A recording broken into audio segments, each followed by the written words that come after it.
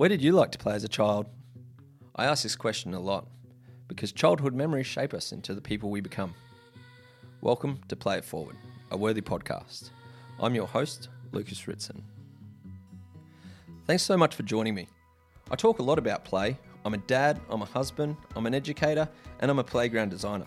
So I want to gather some of my favourite people who are advocates of children and nature and create a space to have an honest conversation about getting more kids outside. The power of play is very often underestimated, and I think we all need a little more play in our lives. Today's guest, we have the inspiring teacher Tom, also known as his real name, Tom Hobson. Well, the name says it all. However, let's extend on that a bit. To start, that's right, Tom is a preschool teacher, also a writer, a speaker, an artist, and an author of Teacher Tom's first book, named Teacher Tom's first book, and also waiting with bated breath the release of his second book, and no awards for guessing what it's called. It's Teacher Tom's second book, and it's about to be launched very soon. Also, he's got some really valuable partnering, that's a mouthful, partnering with parents e-course. Tom's been a teacher for the past 15 years and intends to work at his beloved Woodland Park Cooperative Preschool till always. Tom has also been an inspiration to me personally in my years as an educator and beyond. To have Tom on to share his wisdom and humour is a pleasure. And if you haven't already checked out Tom's blog, super valuable, head over to Teacher Tom on Facebook, and all the amazing links to his blog are there, and they're super valuable. So thank you so much for coming on today, Tom. Thanks for inviting me. I'm excited to be here. It's quite a definition. Let's jump straight into it, all the way from Seattle and via Zoom. But cooperative preschool. Can you give our listeners a breakdown of what that is and why it's good? Yeah, sure. Yeah, so a cooperative preschool, I've never worked in any other kind of school. I started, my teaching career in my mid-30s, and it was obviously a second career kind of thing. And I got involved with a cooperative preschool. Essentially, what a cooperative preschool is, it's a school that is owned and operated by the parents who enroll their children. So, and that's not metaphorical. It's a legal entity. The parents are the legal owners of this school. Wow.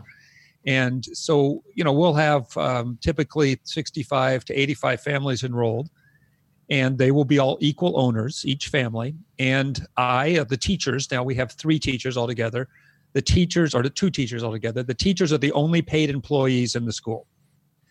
And the parents do everything else that goes into making the school function, everything from the administrative work to the janitorial work. They do the financial planning and the field trip planning, the gardening, the maintenance, everything that goes into making a school run. So the tuition is quite low, tends to be low because there's the expenses are basically rent and the teacher salary, because everything else is taken care of by the parents. On the other hand, you have to put in some time working for the school as parents. As a teacher, what I really value about it, and I guess, a lot of teachers will hear that and kind of gasp a little bit at the idea of having 65 bosses. And because in a very real, the parents, they really are, they hire me, they fire me, they evaluate me, they make those decisions about those kind of things like an employer would. But on a day-to-day basis, they are required, each family who's an owner, part of the requirement of ownership is to spend one day a week, they owe me an adult, to work in the classroom with me as my assistant teachers. And so on a day-to-day basis, I am their supervisor. Yeah. And so it becomes this, to me, a really beautiful kind of circle, because a cooperative means that the customers are also the owners, are also the, and they're also the parents of the kids, and it's just becomes a real beautiful circle. We always run everything very efficiently financially, until we really, if the community decides we want something, miraculously, the money always shows up. Yeah. If the community doesn't really want it, the money doesn't show up. And I think it's very democratic in that way. So that's kind of in a nutshell what a co-op is all about. I think what I love the most about it, though, is having the parents working in the room with me. Because, you've been a teacher, everybody who's a teacher, that every parent who brings children to you knows their child's a genius, right? Yeah. And they're really, they're really excited to tell you about it sometimes. I mean, they'll come in and Sally, well, she already can do her ABCs. Or, Johnny, he counted to 500 the other night. And they'll boast about it. But I think the truth is, too, is every parent at the same time is really concerned about their children. They might not tell you about it. And I think in kind of our contemporary society, there's more things to be afraid of for your child. And every parent is worried their child is somehow, behind. Yeah. And, I could put that in air quotes because we know there's no such thing as behind in the early years like this. And I think what I love about having the parents in the classroom is they come in and they see, my kid is a genius. Yeah. But so is that one. And so is that one. So are all the different kids, the other kids, they see that they're all geniuses. And then they say, my kid might be a little bit behind. But that one is too, that one is, they all are. And they get to this sense of what normal really is in the early years, which is gigantic. Yeah. I mean, early years, it's normal it's so big, it's hardly worth talking about. Yeah. And I love watching parents spend a year or 2 or even 3 years with me and watching them relax as parents and watching them gain confidence in knowing that that their kid is perfect, right in the wheelhouse of normal, and they don't need to worry about it. And it gives them some confidence and gives them some ability, I think, to support teachers down the road because they've been there. They see what happens. Yeah. I actually kind of suspect right now during the coronavirus, quarantines and everything, there are going to be a lot of parents who are learning what we do, and are going to be gaining that appreciation for, it's not all fun and games all day long. Yeah, there's a lot of early drinking going on, I think. Yeah, absolutely. You touched on it, like that circle model. It's like that return and receive, return, receive. That's like that. You must just have this phenomenal community bond going on as well. And in my research here, it's like the cooperative isn't a new thing. You're looking at like being around since 1916, which I didn't know about as well. Yeah. So it's like this really tried and tested. Yeah, no, the cooperative model has been around for a very long time. I think the first ones I heard about were actually in Australia, right around that time, right around 1916, right around the turn of the last century. They really took off, however, especially in the U.S. In the kind of middle part of the century, in the 1950s and 60s. Yeah. And a lot of that had really in the 40s and 50s is when our system started. And that had a lot to do with, in the U.S. at that time, everybody was leaving the cities, moving out of the cities into the suburbs. Yep. And, then the husbands would go into the city to work, and that left mainly wives, right? Back then it was the housewives home kind of alone with the kids. Yeah. And they weren't used to this kind of lifestyle. And so the moms got together and they started, organizing their own little preschools that went house to house to house. Yeah. And that's really how it started, with the parents being their children's own teachers. And it wasn't until, our school was founded in 1977. So some of the schools started hiring professional teachers and all that through that time. And it's a very big model here in the northwest of the U.S. and the northeast of the U.S. It's pretty big. And of course, the play centers down in New Zealand are a very similar type of concept. Yeah. And what do you attribute to the community uptake? And because, we hear constantly about there not being enough time, but you are actually getting parents to dedicate days and days of their time for these great outcomes. So what do you think attributes to that? It seems intuitive. Yeah, well, part of it is that, and here we are, this is also, home of a lot of the big companies you've heard of, like Amazon and Microsoft and, Starbucks, and just a lot of big companies here who you would think would be sort of maybe not fans of this, but we have so many. We have over 200 cooperative preschools in the area. Yeah. So a lot of these executives had their own kids in co-ops. And so it's kind of part of our culture in a way. Yeah. It's very rare to talk to somebody who doesn't know what they are around here. Yeah. So I think that's a piece of it. But I really do believe that, parents have to sacrifice for it. They have to make a decision. Some parents have made the decision, I'm going to take, 5 years out of my career and I'm going to be a stay-at-home parent. And typically that's the mother, although we have a number of fathers doing it now too. Yeah. Others just have to work their schedule out with their employers. And I think that's the big thing I encourage people to do is go talk to your employer. Chances are they're going to, if they didn't do co-op themselves, they know somebody who did. And, if you're willing to just say, listen, I need Wednesday mornings off and I'll work later on Thursday afternoons. Yeah. or something like that. Most employers seem to be pretty good about working around that with the parents. The thing that I really notice, and I think this is something that people are starting to get a hold of around here at least, is this idea that the way we've organized childcare in the modern world is really bizarre in the context of the overall history of human beings. I mean, for 99% of human history, adults and children were together during the workday. The children were there as the adults were doing their hunting and gathering, doing their agricultural work. They didn't have a problem having the kids around. They managed to get their work done with the kids around. But now we've got this, the Industrial Revolution kind of led to this world where we've separated everything. We've got the kids over here in school all day long, and we've got the adults over here in their workplaces all day long. And we've even gone so far as to take the older people and put them into senior centers all day long.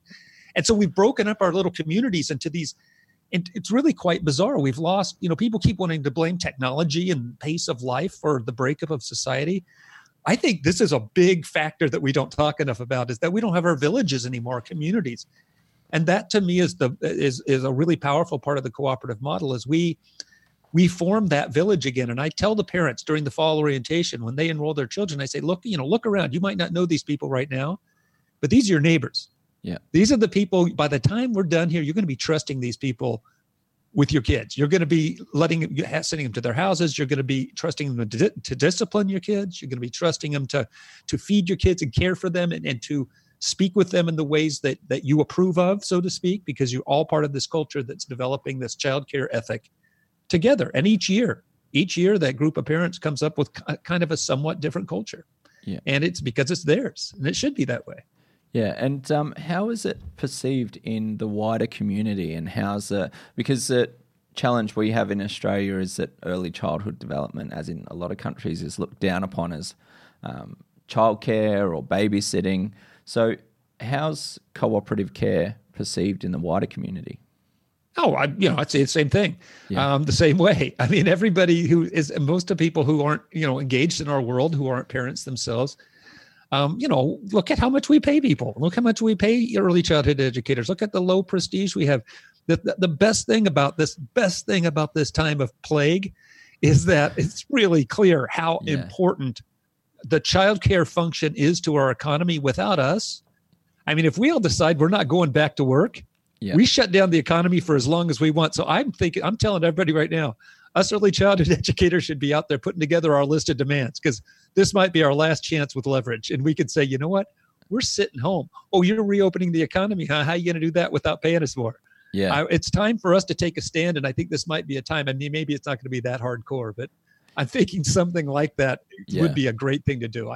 Yeah, and I love that shift that's happening. We hold in high esteem these corporate positions, corporate jobs, but hey, they were the first to go get cut. They were the first to get sent home. And who's out on the front line, keeping things running?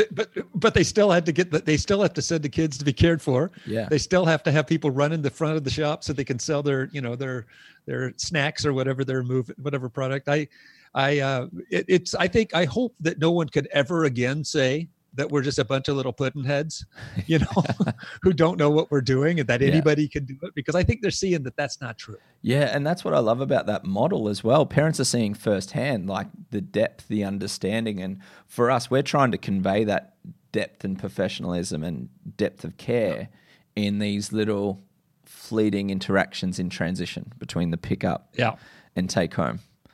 So we're always doing that. And I think you're right. I mean, I think, if parents could really see what's going on and understand what we're doing, because right now they get a lot of their information about education from non-educators, from policymakers, from elected officials, from business people. And, they're all smart guys, smart men and women, but they're smart at what they're smart at. Yeah. It's the joke I always like to tell is, Bill Gates is a smart guy and he built this great big company, but when he sits down to play chess with a grandmaster, he loses in 85 seconds. Yeah. So true. So true. Well, what I really, the other thing that's really valuable about it is I get to know the parents quite well. And some of these parents, especially if they come with their second or third child, I work with them in the classroom for 10 years. Wow. I'll be with some families for, a decade. And by the time they're better at it than me. I mean, I listen to the words they say, they're repeating my phrases and they're using my sort of technology of language, but they're doing it better than I do. Yeah. And I get kind of I'm blown away by the parent education that goes on. Yeah. Because every preschool is a community of children. And I think a cooperative becomes a community of families, which again, back to my point before, that's what we need to get back to. We need, we should be having our children in the center of our lives, because if there's any project that's foundational to civilization, it's caring for children. Yeah. And the way we've done it now, we shoved it off on the side. We're not, we haven't, it should be right in the middle. That's what makes us happy. And that's how our species survives. Yeah. I think just getting to learn a bit more about this, I think it's the number one most effective way we can turn the tide in creating a culture that values education is like by the parents seeing, feeling, touching what it is. You're just creating those advocates to get back out there and speak on your behalf. Like every person speaking to all the people that you can't reach. So I just want to say, hey, everyone, do it like this. This would be great. Because in Australia we have like community kindies, but they'll have a board. They'll have a board of parents, and then they dictate. But then it's still teacher led, and they just come in for a board meeting and leave, and it's community kindy. I've seen that model, and I hope that just doesn't offend anybody, but that would be my worst case scenario. Yeah, being managed by people who aren't professionals. Yeah. I like the idea that we have this, we're managing one another kind of thing. Yeah, it's a cooperative cooperation. The name says it all. And the name says it. When we go back to, you mentioned it there about, it is hard and have to have a thick skin of being looked down upon as like a not professional or a babysitter. How do you, for so many years, stay inspired and maintain that spark? We see educators come into the sector. They're so inspired, but slowly but surely it drops and drops and drops. There's a stat around we have a complete turnover of early childhood workers in Australia every 3 to 4 years. Everyone rolls out of it. So how do you stay inspired? I noticed in the beginning, I think you've got an old bio of mine, because actually I've been doing this for almost 20 years. You said 15, but that's okay. I kept doing. I mean, the truth is that staying inspired. People have asked me that question before, and I think about I think it has to do with our pedagogy. I think it has to do with the fact that we're play-based, play-based. We're not just giving it a name for it. So really what we're doing is coming together every day and living together, which is kind of what play-based education is all about, is spending time with one another. And I say all the time that at any given moment, my 10 best friends are all 5 years old. Yeah. And I mean that. I'm not saying that as a joke. They are my best friends. I've been spending every day with them for 3 years. We have inside jokes. We have shortcuts with each other. We have an easy kind of relationship with one another. And so that's what inspires me, is I get to go hang out with my best friends every day. Yeah, I was writing recently in preparation for a talk I was doing and reflecting on my adult role in play. And my daughter refers to me as the children's adult. So if we go to a party or a barbecue or anything, she's like, "You're the children's adult. Let's go. You're in this." And it's I really wholeheartedly believe I can relate to children and play a whole lot more than I can adults, and have those free connections. I mean, maybe you feel this way too. To me, it's people. The main comment people say to me when they're trying to give me a compliment is they say, "You treat children like people." Yeah, that's the best. and to me, how else am I going to treat them? Yeah. We had just had I think she was 9, Violet, on the podcast, and she's a huge advocate she spoke at conferences and things saying, we want to get outside more, let us do it. And I asked her the question, hey, if you could tell adults anything, what would you tell them? And she said, I want them to know that children aren't just small versions of adults. We're our own people. And I'm like, how simple is that? And they're fully developed as they are for their age and their development. I mean, they are doing exactly what they're supposed to be doing at any given moment. That's the beauty of a play-based pedagogy, is you get to see children that way. You're not constantly pushing to take them to some next benchmark. Yeah. You are letting them choose their benchmarks, and you're supporting them as they strive for their benchmarks. Yeah, we've got this saying. It's like you want to be an intentional teacher, and I'm like, I hate that phrase because as an adult, very lineal, we like get this intentional outcome, and we override it 24/7. I'm like, no intentional teaching, just let it be. Yeah. Well, and it's the way humans, that play is just the natural way for humans to learn. That is our instinct made manifest, our education instinct. And it's the way every animal learns, frankly. It's the whole animal kingdom knows this. Yeah. And what we do, we have this, and I think you're right, that intentional teaching, and there's a lot of other things like that come around. It's just this whole idea that some group of adults have decided what kids need to learn and by when, and that just ruins everything. Yeah. Yeah. Milestone paralysis. Well, exactly. Well, and even if you have these general kind of ideas, we want children to, even those, and I think it's good to have some overarching kind of things probably, but even those can get in the way because you're sitting there going, well, this kid, really wants to explore weapons play, or this kid wants to explore this or that. And we need to let them explore that because this is how children process their world, is through their play. Yeah. And the only way they can understand it, I'll never forget watching after 9/11, two little boys building towers with blocks and then flying the airplanes into it. Yeah. Some of the adults were saying, oh my God, this is gruesome. We can't let them do this. This is horrible. And I was like, no, they're dealing with something really traumatic. We should all be doing something like that right now. 100%. And obviously working with so many parents over the years, 20 years, you would have some little strategies that I hope you could share with us about getting those parents that are parents, or those educators that are very educator and intentional teacher type of modeling. How do you get them over that and get them to just play? A lot of it's time and role modeling. For me, the beauty of my model is that I've been able to, usually parents stay with me. They enroll their children when they're 2 and they stay till they're about 5. Yeah. And so I get 3 full years with those kids and with those parents to spend time with them. So, and the ones who just really can't buy it, they just drop out after the first year. They don't return for the second year. And that's okay too, because some of them, I don't need to spend a lot of time arguing with them, because one thing I have learned is you can't really persuade anyone of anything. And that includes children.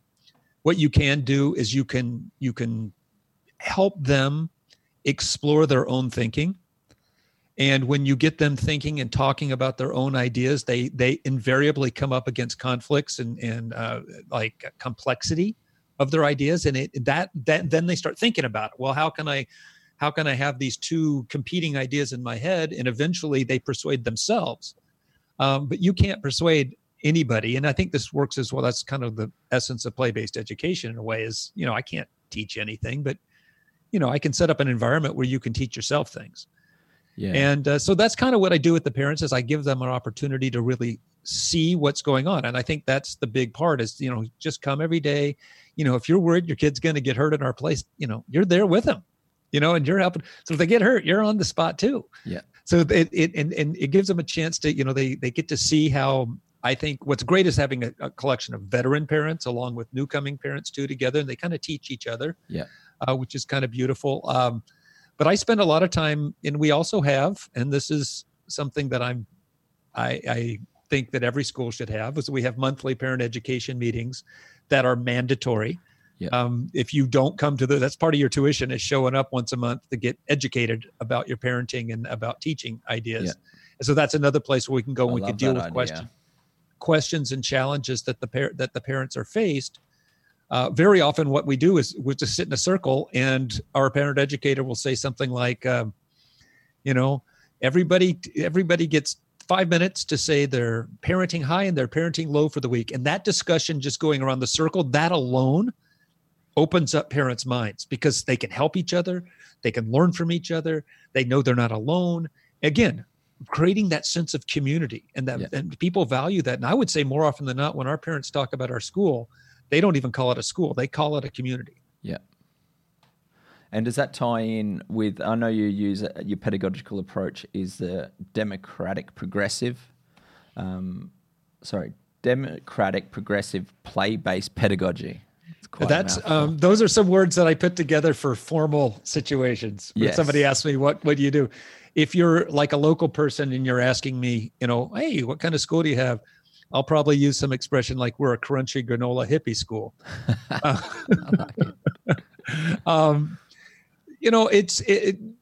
So democratic to me means that we're all equals, that we all are equal members of our society, that there's nobody who's someone else's superior, and that we're here to cooperate and not to legislate for one another, but to come to agreements with one another about how we want to live together. We don't even call our classroom rules. We call them agreements because the children make them themselves. And to me, making your own rules, making your own agreements with your fellow citizens is the hallmark of what democracy is all about. John Dewey, you're probably familiar with John Dewey, and I consider him the grandfather of progressive education. Yeah. And he has this great line, and he's totally right. Democracy must be born anew with each generation, and education is its midwife.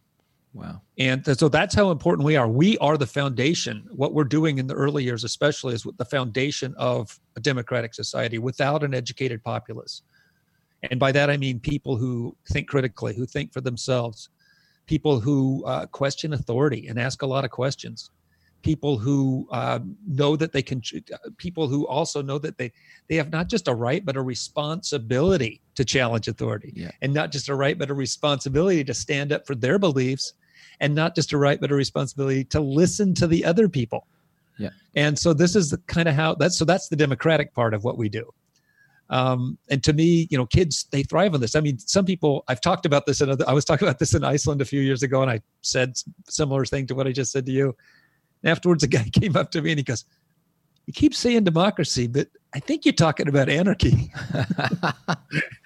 And he meant in the political sense, right? In the best sense of the word. And I said, probably so. He goes, "Well, why don't you use the word?" I said, "Because it scares people." Yeah. But kids are natural anarchists. Where they make situational rules, situational decisions about how they want to live together. And it's just beautiful when the kids understand that we're in charge of this. We don't have any adults here telling us what to do or telling us how we're going to be doing it. Yeah, and we work things out by breaking them down and building them up again. Yeah, exactly. Science. And and then the play part of it is just, it's, to me, it's what we are as a place where children can come and ask and answer their own questions, and they get to do it in their own way. Traditional schools are all about teachers posing questions, usually really stupid questions, and testing questions and questions that are meaningless. Either the child knows the answer and then you've wasted your time, or they don't know it. Now they have to play a guessing. I mean, I don't understand all the and I'm going to give you a bait, and if you don't know the answer, I'm just going to drop bait in front of you until I steer you to give the answer I want. Exactly. Like the sound aeroplane. Oh, well done. And you're like, what? Who did that? You're absolutely right. That's how it does it. And to me, there's so much power in kids being able to come in and just like, they've got a question, and you can see them doing it. I was watching this one boy one time, and he was carrying. We have those, you see them on construction sites on like freeways or something. They're these tall orange cylinders with a weighted bottom, sort of caution thing. And we had a few of those on the playground. And this one boy he was carrying it on his shoulder, and he's walking along with it on his shoulder. And I'm just watching him, and he put it on the ground, and he kind of arranged it just so. And then he climbed up on this big wooden crate that was next to it, and he jumped off and landed on it, and crack, he broke it. And I said, "What'd you do that for?" He said, "Well, I wanted to see if I could break it." Yeah. I mean, duh, right? I mean, yeah. he could not have been more clear with what he was doing. And he had done exactly what we should be doing in a play-based environment. Yeah. We had a little conversation about property, but Yeah. Yeah, I've had the same thing. We have a 20-foot shipping container that we fill full of loose parts, and then we cart it off. Like we just had the big fires, so we sent it down to one of the fire affected schools, and they've pulled the stuff out. One boy grabs a hammer, there's a huge pipe, he starts smashing it. The teacher's like, are you going to let that continue? I was like, looks like he's enjoying it. Right. And you can go have a conversation. Within a few minutes, that boy came up and he goes, "I can't believe you're letting us do this," to his teacher. And he's like, "Why is that?" And he's like, "Because I didn't think you would let us have fun. How's Right. that? Like, that's fun. Well, they're so accustomed. Children have grown so accustomed to having some adult hovering over them all the time, cajoling, coaxing, criticizing, scolding. I mean, how horrible it would be to have to live that way. I'm so glad I'm an adult. Yeah. And just to extend on what that looks like, I know we touched on moving on to school. Obviously, going for 20 years, you would have some great insight and relationships ongoing for how the children that you've been in your co-op with have moved on to school and come out of school even. So what are the long-term outcomes for these children that have come through your program? I would say the long-term outcomes are probably, I mean, I haven't kept an analysis or anything, most of them just go right to school. They step right in. They do perfectly fine in traditional schools.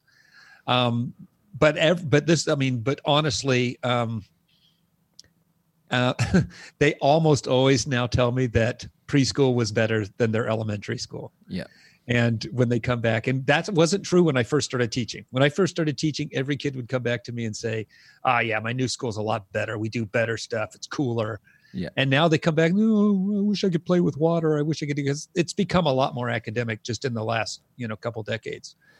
But the kids do great. I mean, they go off, one of the kindergarten teachers. So our first year of public schools, our kindergarten year.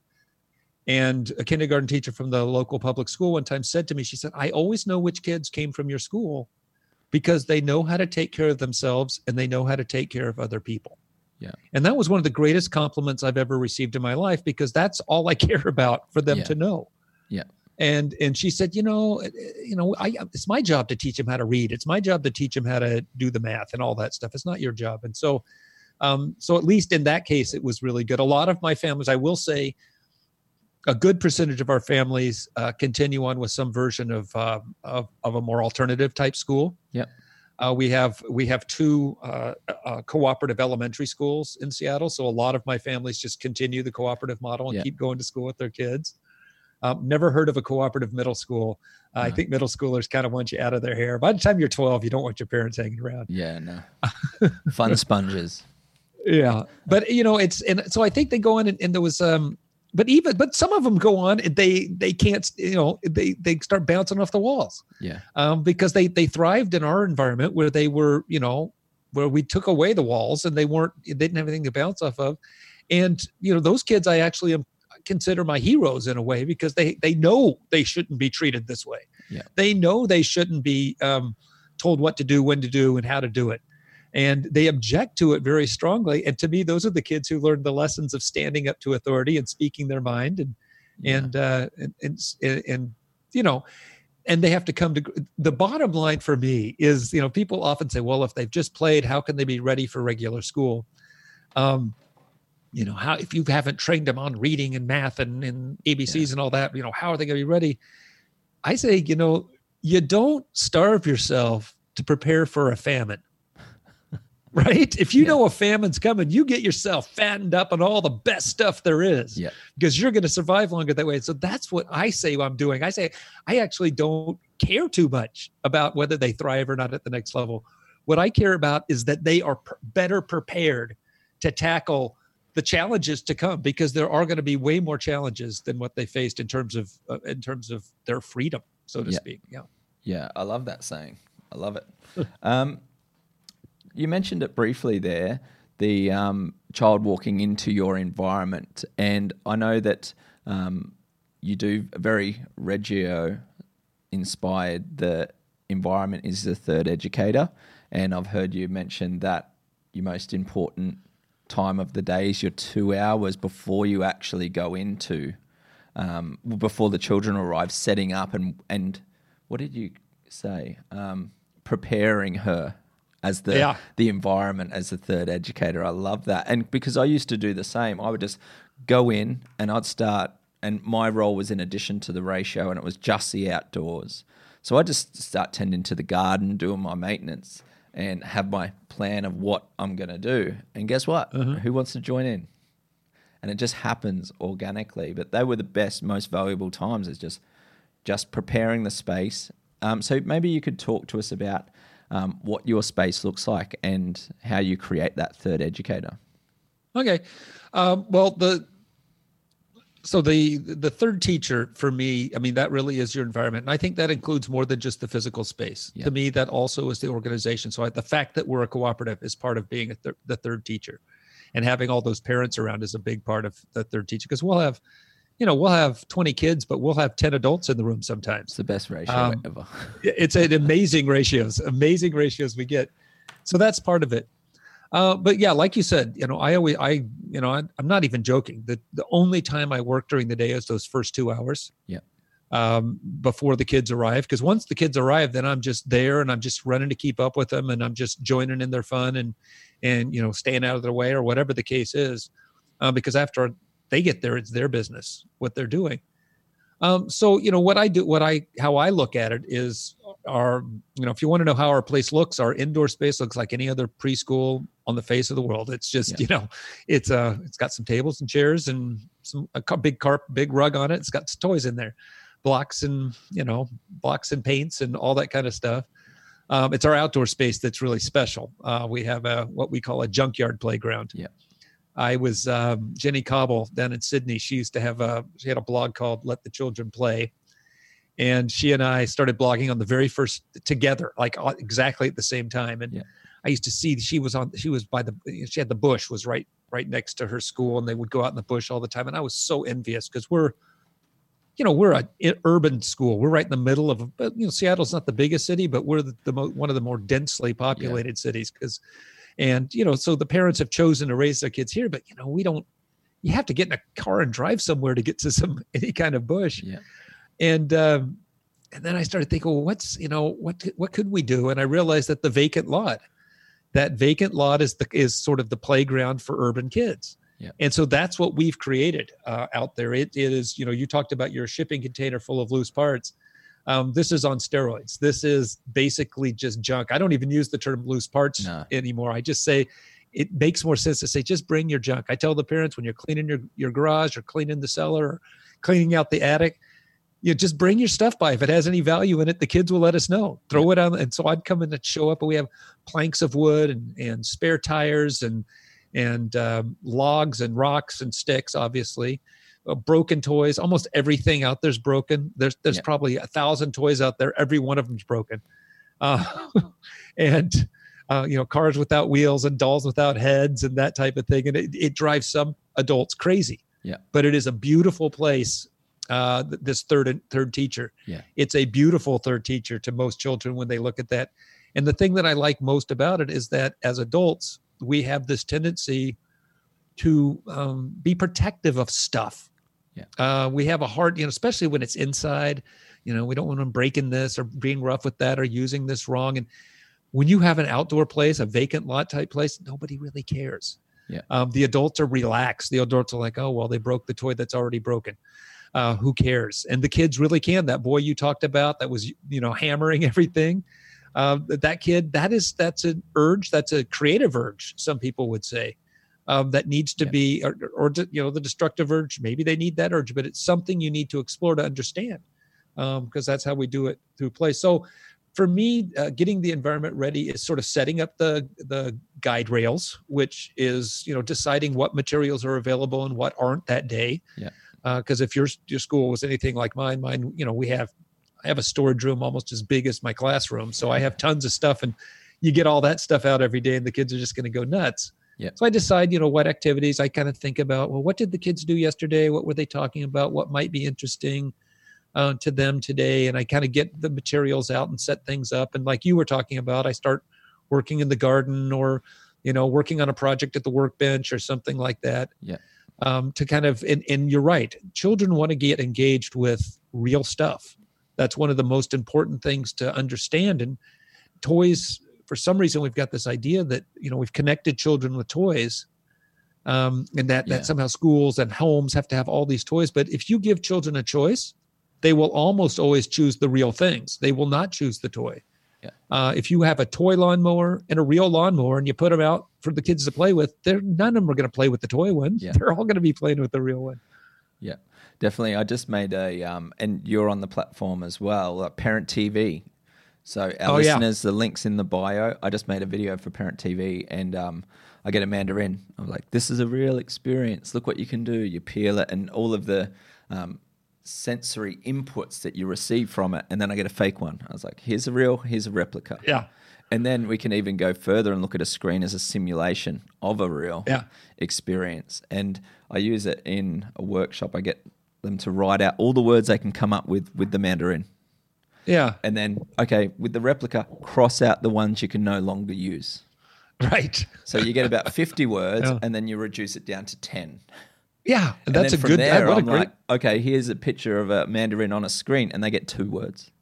It's Yeah. like, what are we offering love our that. children? Are we offering a real experience? Are we offering a replica or a simulation? So even not considering, like, what would what would a replica situation look like if you've never had the data of a real experience as well? Yeah. So we see it as, oh, look, this is a mandarin, but what happens if a child's never done the mandarin? So we're just shrinking it down, like from Yeah. Well, no, I mean, I've had that same sort of, you mentioned it with screens. It's absolutely true. I mean, if you and I were sitting down together, we would have all of our senses engaged. yeah. Whereas right now I can see you, I can hear you, and that's about it. Yeah. It's a lesser experience. Yeah. And we also know that there are other human senses beyond just those 5 we always talk about that maybe we haven't defined yet so much that you really. I was walking. I've been trying to keep myself sane, taking long walks. Yeah. And I was taking a long walk the other day, and there was this guy coming from the other direction on the sidewalk, and it's wide enough we could each pass each other a good 2 meters apart on either side of the sidewalk. And we both stood on either side and we were walking along. And as we got close to each other, then suddenly both of us started kind of drifting toward one another. There was like this magnetic pull, and we both kind of laughed and pulled ourselves away because that's some kind of, we need to be close together. We need to, and you can't do it with the screens like this. Yeah. And I had a guest on recently when we were talking about with the COVID and this real threat or real risk, I should say. It's actually pulling our community together to want to connect more. And then when we look at safety in a community like with abductions or assault, they're like just perceived. They're not real because if you look at the data, and they're actually pushing us apart. Yeah. So the real risk is actually pushing us together because it's our innate response. And the fake one, so I'm going to use that as an indicator all the time. If it's pushing us apart, it's not real. It's probably fake. Yeah. Yeah, 100%. Well, you could put that with racism, for example. You know, the racist ideas push us apart, but it's not real. It's not a real. It's not a real. It's a real factor. Racism is real. Yes. But as a concern, as a danger, it's not real. Yeah, and then once you make it a real in a relationship sense. Yeah. And you're connecting with the person as a person, not as an idea. Guess what? You're not going to be pushing away from that person. You're going to be drawing closer. Yep. I like it. What's the difference in results? I'm assuming previously, before you had your junkyard, you had a more traditional playground, the platforms and slides and swings. So, We didn't. What did you have before? Well, the original playground we had was a slab of asphalt and 3 trees and a mud pit that we called the garden. and we would just throw a whole bunch of toys out there, and the kids would go out there and basically, they would play. And we were spending less and less time. It was a tiny space. It was not a lot of room. It was totally inadequate for outdoor space for children. And I had just started teaching, and I didn't really, I was just taking what I could get. And then, sort of through my process of becoming a blogger and spending time looking at all these incredible outdoor spaces that, places like Australia seem to have sometimes, that our community, I started sharing with them. I said, so look at this, look what we could have, look what we could do. And so we ended up transforming first that small space. We just came and we just threw down, a layer of soil and wood chips over the asphalt just to make it look more natural. We built new planter boxes for the garden, made the garden nicer. We built a sand pit in the corner. It was a tiny space. We put a workbench out there with tools so that the kids had the day that I persuaded the parents that we needed to put to all hands on deck for a weekend to build this new playground was we were at school, and I think it was on a Thursday, and there were 20 kids out there. And at one point, all 20 of them were standing on the stairs screaming at the top of their lungs. And that's all they were doing. That's all they were doing. And I said, I think the kids are telling us that this isn't good enough for them. Yeah. And so we built the first one, and then we moved to a new facility with a bigger space. And then we threw the parents out there, and in about a week, we built the bones of the playground we have now. Yeah. As a community. What advice would you have for educators out there to create this high value environment from Teacher Tom? Oh man. What advice would I have? Well, I'd say the first thing is get the parents on your bandwagon, get to know them. I mean, it's really important, I think, to create a relationship beyond just, how was today? Well, your kid was really good today, or your kid was really bad today. And I think that's a lot of the interactions teachers and parents have is about the challenges, or you praise the kid for, doing well on something, or you criticize them for something else. And I think that a little bit more transparency about really what's going on and how the day is going and the challenges and all that. But I also think just creating a better relationship so you can get them on the bandwagon, because you can't go from a traditional playground to a junkyard playground overnight. No. I think bringing in little elements one at a time, slowly start going that way. I think your idea of just having like today is loose parts day and start that way and put that out there, and then maybe say, oh, and then people start asking, well, why can't my kid loves it? Why can't we do it every day? You know 100%. What? Good idea. Yeah. Yeah. I introduced it to families by calling it No Toy Day. Uh-huh. And we'd have like no toys, and it's a very easy concept to grasp. It's like, right. And then you just go back to the box metaphor that everyone knows about. They don't play with the truck, they play with the box. And I was like, we're getting rid of the trucks, we're playing with the box. That's what we're doing. And then parents that didn't understand what was going on, their feedback was like, something's really changed about how the children are playing and the outside. I don't know what it is, but what it was, I ended up putting all the trucks and everything away for the majority of the time. And it was No Toy Day every day. But every now and then I'd celebrate No Toy Day to bring it back to their forefront. So they'd be like, oh yeah, this is great. But just sneak it in. Yeah. Well, I think that's, you obviously know then, because to me, you got to just build it slowly but surely. You can't do it all at once. Yeah. You'll have a rebellion on your hands, and people, hey, these are their kids. And if they perceive it's dangerous, that's just as bad as it being dangerous in a way, because if they perceive hazard, even if the hazard isn't there, you just have to gradually get them accustomed to it. Yeah. And, and I also do, I do say, I prepare the families. I tell them, expect your kid to come home every day covered in mud, paint, water, snot, blood. They're going to come home and those little, scraped knees and things. That's part of learning. That's part of what you should expect your child to come home with. You should ask me about it if your kid's not coming home with a Band-Aid once in a while. Yeah, that's what I'll be concerned of.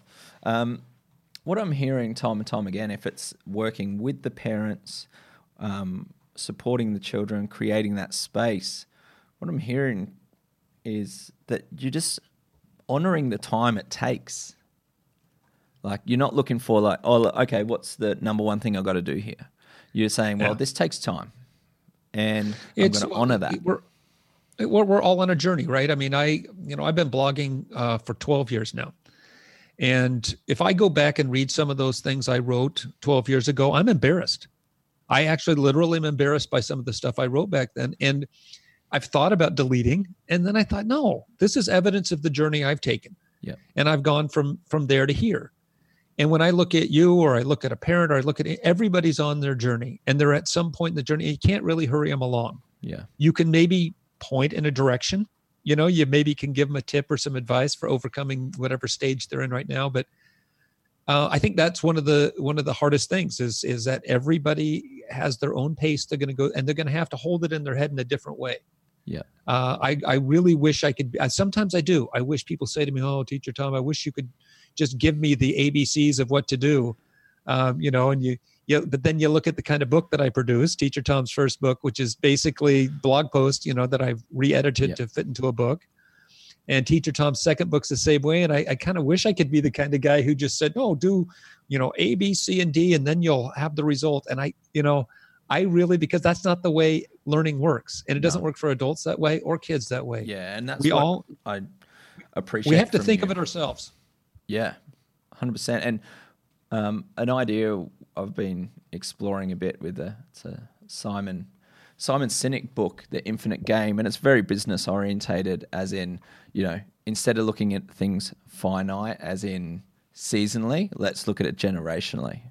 And then with the conflict within our education model is that the more middle school, elementary school style is they're very finite in their thinking. We're going to learn about this and it's going to end. And it's direct conflict with what we're trying to do. And we're trying to create these infinite learners and this infinite time and this infinite curiosity and questioning. So just that's what I love about you. You're honest. You write beautifully as well. So if anyone hasn't, head over to Teacher Tom's blog via the Facebook, like his page, Parent TV as well. What most excites you that is happening in your field of expertise and in your world right now? What excites you?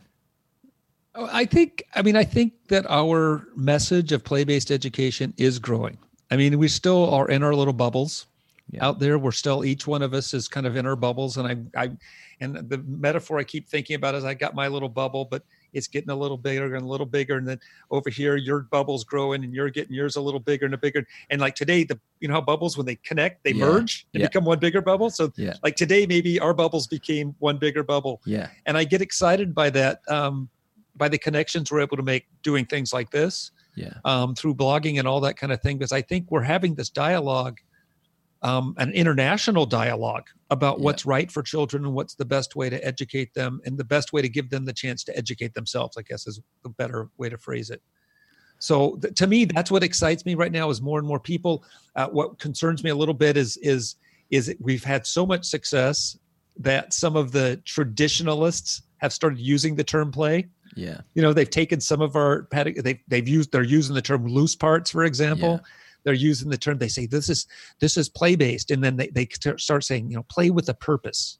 Yeah. That always tells me it's adult directed. Yeah. The moment they say it's play with a purpose, or, I literally have seen worksheets that were called play-based worksheets.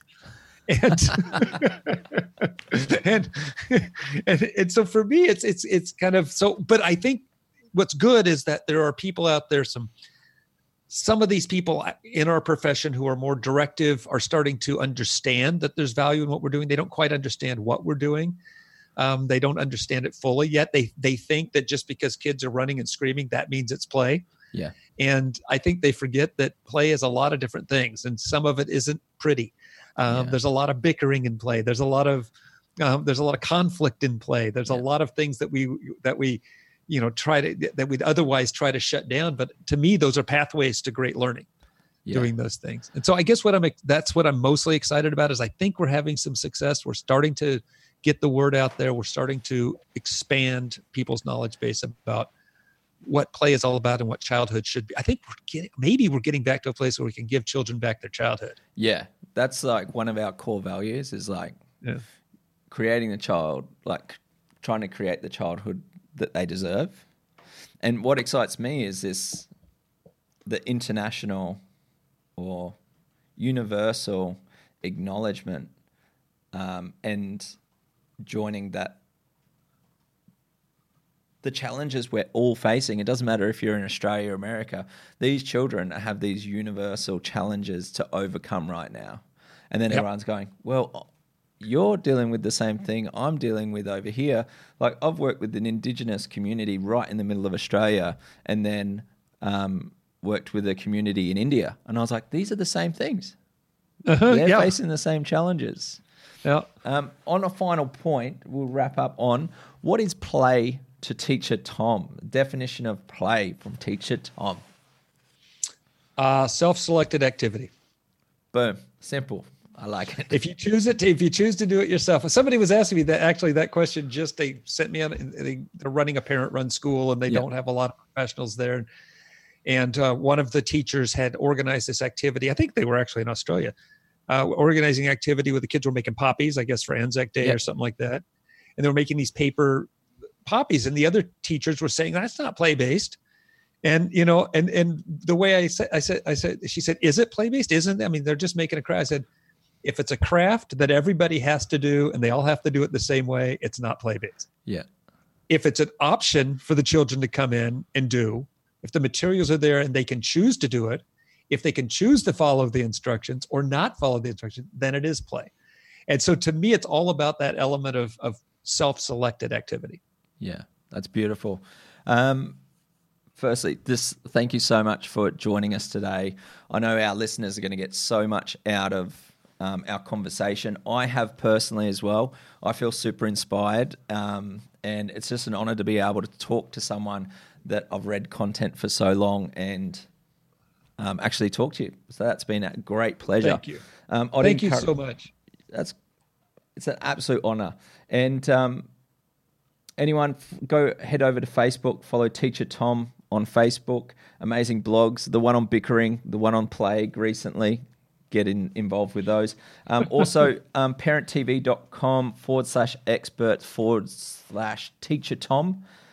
You'll find him there as well. And also, you can go online and find Teacher Tom's first book, and there's actually a link there to buy Teacher Tom's second book when it's released. And my second book is we're pre-selling the second book, Teacher Tom's second book right now.